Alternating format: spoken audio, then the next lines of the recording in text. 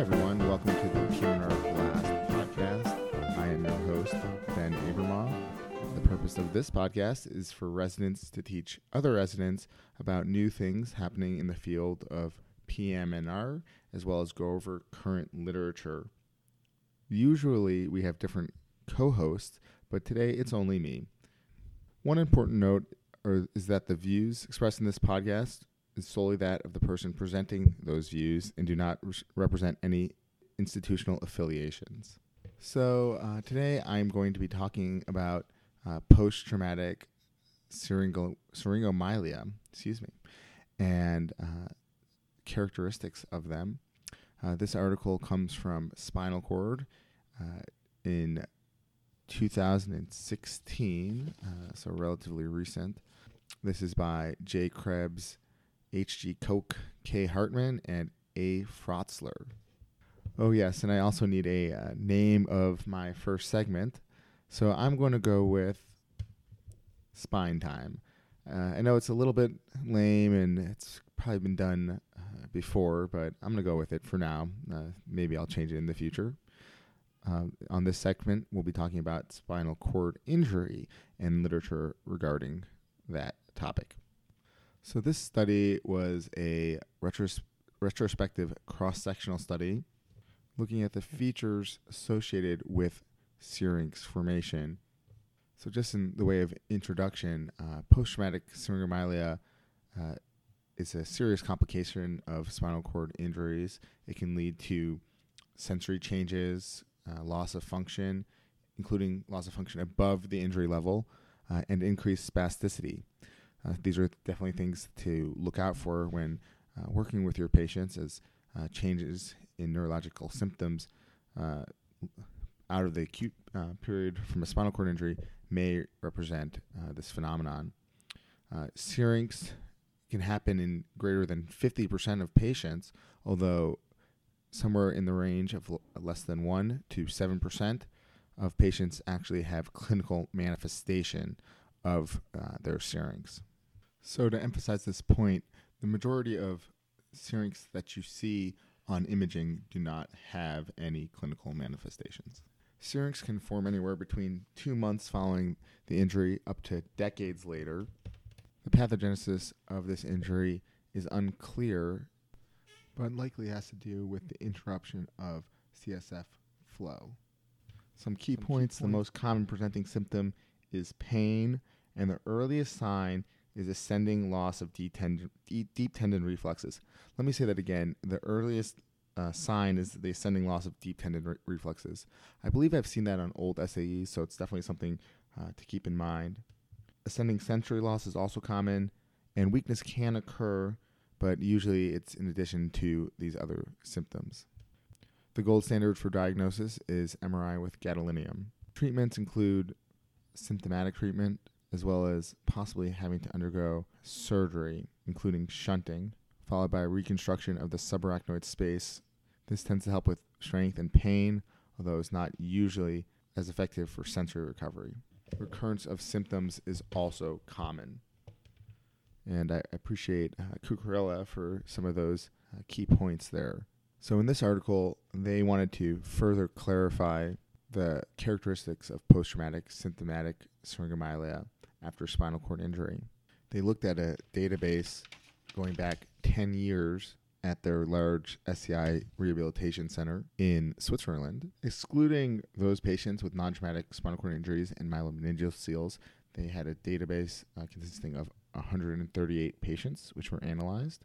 Syrinx occurred at a median of 15 years after their spinal cord injury.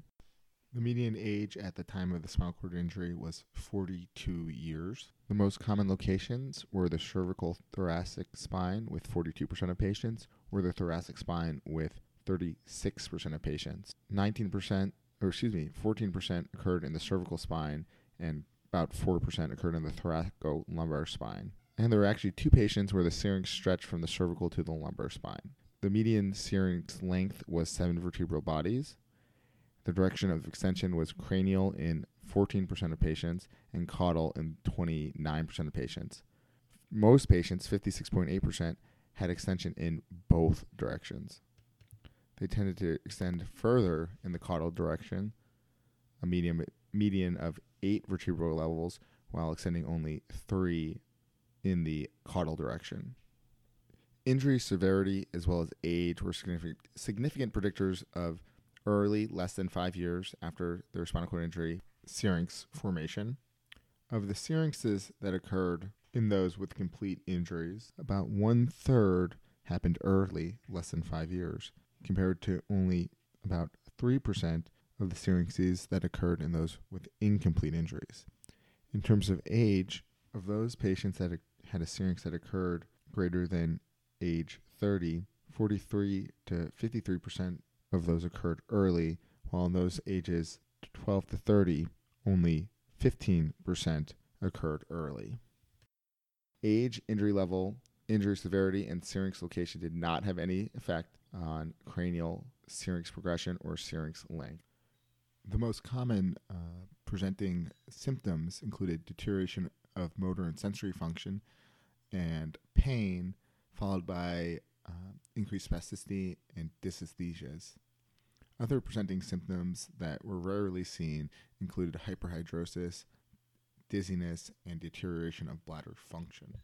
So to review all the different points brought up in this article, those with syrinx formation early, within 5 years, tended to be more complete in their spinal cord injury. Although I think this is an interesting thing to keep in the back of your mind, the fact that we don't have any data regarding the total patient population makes this somewhat difficult to interpret. Of note, previous studies have shown that those with complete spinal cord injuries are more likely to have syringomyelia.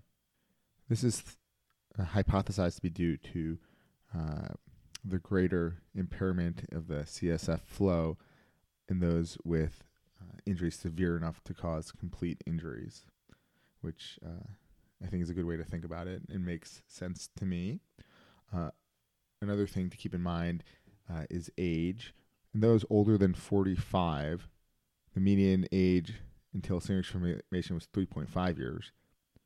In those ages 31 through 45, it was 5 years. In those less than 30, the median time until syrinx formation was 17 years. So in your practice, when you have an older patient, you should likely have a higher index of suspicion of syringomyelia earlier than you necessarily would in a younger patient. Age, injury level, and severity did not have any effect on syrinx extension, cranial, or syrinx length. So the way I would think about interpreting this would be that no matter how severe this spinal cord injury is, you should always have concern for the cranial extension or a long syrinx in your patient. The authors conclude that individuals with motor and sensory complete spinal cord injuries aged greater than 30 are at high risk of early syrinx formation and should be screened by MRI for syringomyelia, although they don't have any specific recommendations on how these screening procedures should be conducted or exactly when. So my overall major concern about this article is that we don't have a great sense of their overall spinal cord injury population. If they only see, or the majority of patients they see are complete injuries, then some of their conclusions, such that patients with motor and sensory complete spinal cord injuries need to be screened, I don't think really hold water. So, what I would like to see from this article would be some more information over their overall patient demographics that they see at their spinal cord injury center. Perhaps those that they see at follow-up are more likely to have complete injuries. I feel that could provide some valuable context for this article. So I hope that was a nice quick review of syringomyelia and this interesting article in spinal cord. As it's clear, we still need more information about this topic, including pathogenesis, possibly prevention, as well as more information to help identify those patients at highest risk. although this article can give us some clues and may help us with our index of suspicion with patients. Okay, so now for the fun part. For this segment, I'm going to call it PM&R movie reviews. That's kind of lame. Hold on, let me think. How about Physiatry Flicks? I like that better. We'll call this Physiatry Flicks.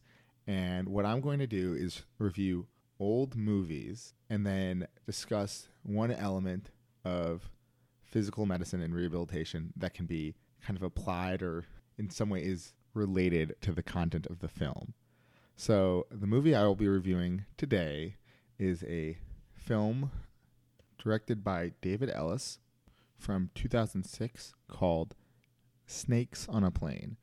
It stars Samuel L. Jackson as FBI agent Flynn, who has to help Nate Jones, who has witnessed a murder, fly to LA to testify in federal court. During his flight, unfortunately, it gets attacked by a whole host of snakes. These snakes were put on the plane by the mob boss who Nate Jones was going to testify against. They have been amped up to be super aggressive by some pheromones that were placed on the leis that all the passengers got when they boarded the plane to fly back to the States. The snakes came in all different shapes and sizes. There were little poisonous snakes and big anacondas and pretty much everything in between. The people on the plane get unfortunately killed by these snakes in a whole variety of methods. Some of them quite gruesome and some of them quite comical. Samuel L. Jackson in this film is at his most Samuel L. Jackson. He's really quenching the fans' thirst for catchphrases and just kind of his overall Samuel L. Jackson mystique. The passengers have to band together to fight the snakes, and I won't give away any spoilers in terms of what happens. Overall, I highly recommend this movie. It is hilarious. It's just a lot of fun. There's a lot of surprises. You see things that snakes do that you never would expect. It really borders on the fine line between spoof and actual action movie. I think it does it intentionally. I think it wants you to think that it takes itself very seriously, but things like overt product placement, very stereotypical characters, and just the overall ridiculousness of this movie make it a wild and fun time. So if you haven't seen it, it's on HBO on demand currently, and I'm sure you can get it pretty cheap on iTunes or any of those other movie watching sites. So to make this related to PM&R, I found one article discussing a case of a Guillain-Barré syndrome following a Formosan krait, K-R-A-I-T, bite. This has never actually been reported before. These snakes are found on the island of Taiwan. This was EMG confirmed. Generally, the Formosan krait causes life-threatening respiratory failure and flaccid paralysis due to two types of neurotoxins that is contained in its venom. The mortality rate has been reported to be up to 23%. The second case I'll discuss comes from Turkey. In this case, a patient was bitten by a snake. Unfortunately, the specific type of snake in this case was unknown. This patient did have some swelling and pain in the arm of that he was bitten in. He went to an emergency department, but did not receive any antitoxin. He later ended up developing significant CRPS, complex regional pain syndrome. This fit the Modified International Association for the Study of Pain, diagnostic criteria, as well as radiologic evidence of the CRPS as well. As you're probably aware, CRPS can have quite the impact on quality of life, as it seemed to have had in the patient in this case. So say that you were a physician taking care of some of the patients who had returned from this snakes on a plane ordeal, things that you could be concerned about or looking out for would be CRPS and Guillain-Barré syndrome. So that concludes the podcast today. I hope they end up making a sequel called Snakes on a Train. I would definitely love to see that. So as always, there will be a poll posted on pegwar.com. You can just search for physical medicine and rehabilitation, or PMNR, on that website. And the poll this week will be, would you be interested in a sequel to Snakes on a Plane called Snakes on a Train? I just looked, and there turns out that there's actually already been a movie called Snakes on a Train. But I think it's completely unrelated to the first one. So we'll just say sequel, and we'll eliminate anything about Snakes on a Train, because I think that's already been done with a straight-to-home video movie. The results from our last poll show Ohio State with a small lead over Michigan for the greatest rivalry in sports. So go ahead and vote for that one as well if you haven't yet. As always, we're always looking for people to help us out in any capacity, whether that's social media, editing, or hosting your own segment on this podcast. You can reach us at pmrblast@gmail.com. Please, if you enjoy what you're listening to, rate us on iTunes. That will help other people find us. References for today's articles will be in the description of the podcast. Thank you guys all for listening, and we'll see you soon.